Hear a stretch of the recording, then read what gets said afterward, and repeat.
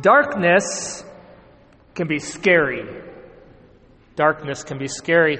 A couple years ago, I was over at some parishioner's house who live on a lake, and it was December, I think, at that point, and their lake was perfectly frozen, like glass. And so we were playing hockey near the shore because they had a light there. But then, towards the end of our time, the kids said, "Hey, let's go skate all around the lake." And so they just went darting off into the darkness. And I'm a good skater. But I was scared of going into the dark because I did not know what was out there. Couldn't see a thing. So darkness can be scary, and that's why the light is so important. Even more so, light is important in the spiritual life. We heard today a man named John was sent from God. He came for testimony to testify to the light, so that all might believe through him. He was not the light, but came to testify to the light. Our gospel, this passage that we have for today, is actually missing a verse, and it says, "The true light, which enlightens everyone, was coming into the world." Gospel says true light. Well, that would seem to mean that there are false lights. And there are false lights in the world. False lights are any persons, things, or ideas that promise good things but fail to deliver on that promise. It can be drinking, pornography, gambling, in fact, any sin. A good definition of sin I heard once is a trailer to a bad movie. If you've ever been at a theater and you're there for one movie, but you see a trailer for an upcoming movie a couple months down the line, and you're like, wow, that looks like a great movie. I'm going to go see that movie. And so you come back a few months later, and you're like, you leave that movie, and you're like, I just wasted 2.5 hours of my life. That was awful. That's sin. Sin always looks great, but afterwards it makes us feeling empty. There are false promises of happiness. These are false lights. I don't know if you heard of the new phenomenon called DINK. D-I-N-K. D-I-N-K. It stands for dual income, no kids. Dual income, no kids. And it's a phenomenon on social media, these young people who are celebrating the fact that they're never going to have kids, and so they can do whatever they want with all their money of all this time. And you can tell inside that they're trying to show this as a good thing, trying to pretend, because obviously that's not the way we're called to live. We're called to give of ourselves. We're called to make our lives fruitful. We're called to live for others, not just for ourselves. So there's many false lights, plenty of them in the world. Because what is the true light, or better yet, who is the true light? It is Jesus Christ. Jesus Christ is the true light that John is preparing the way for.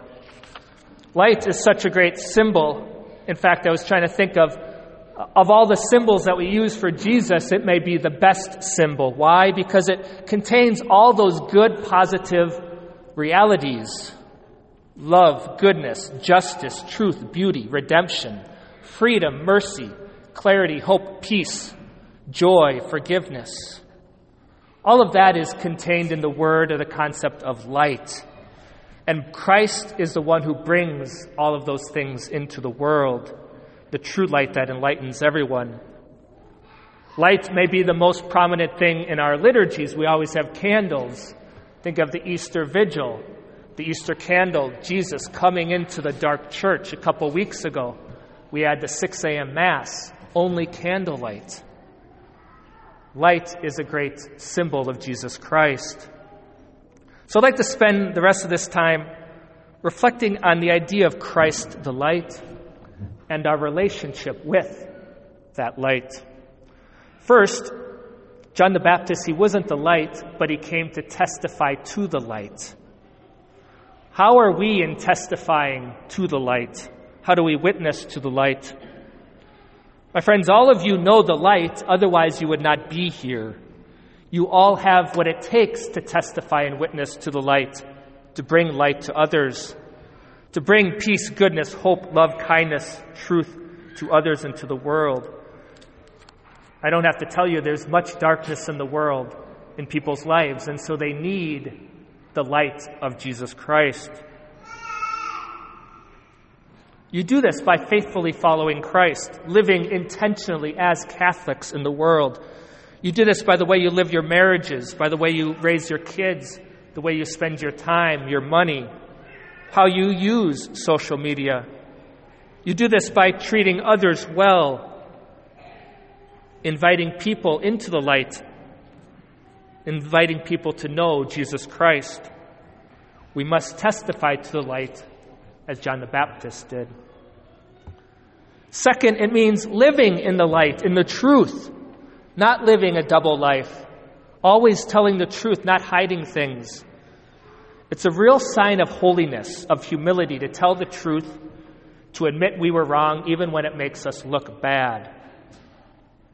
To live in the light, to live in the truth. I think about my brother a lot. Growing up, he made a number of mistakes, but he could never lie to my parents. He always told the truth. Such a magnanimous thing to do. Such a humble thing to do is to always tell the truth. Thirdly, how are we allowing the darkness in our life to rule us? Better yet, how are we allowing the light to come into our darkness in our lives? Because we all have some darknesses. Darkness is anything contrary to the good things I mentioned earlier, the good things of light. So fear, anxiety, loneliness, shame, discouragement, despair, self-pity, anger, unforgiveness, resentment. All of those things are the darknesses. Darkness is most often tied to our own personal sinfulness. Why? Because sin is rejection of Christ, of the light. We have the darkness of our guilt and shame because of our own sins. And the only way for that light of Jesus to dispel that darkness is to bring it to the light. To repent of our sins. To actually tell the priest our sins in confession. And to be forgiven of those sins. We can try to excuse it, ignore it, but that just hardens our hearts and allows the darkness to fester.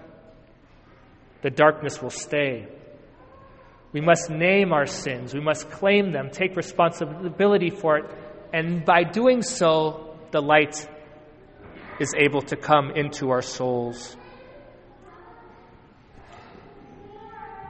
This evening is a great opportunity. We'll have our Advent penance service, 5 to 7 p.m.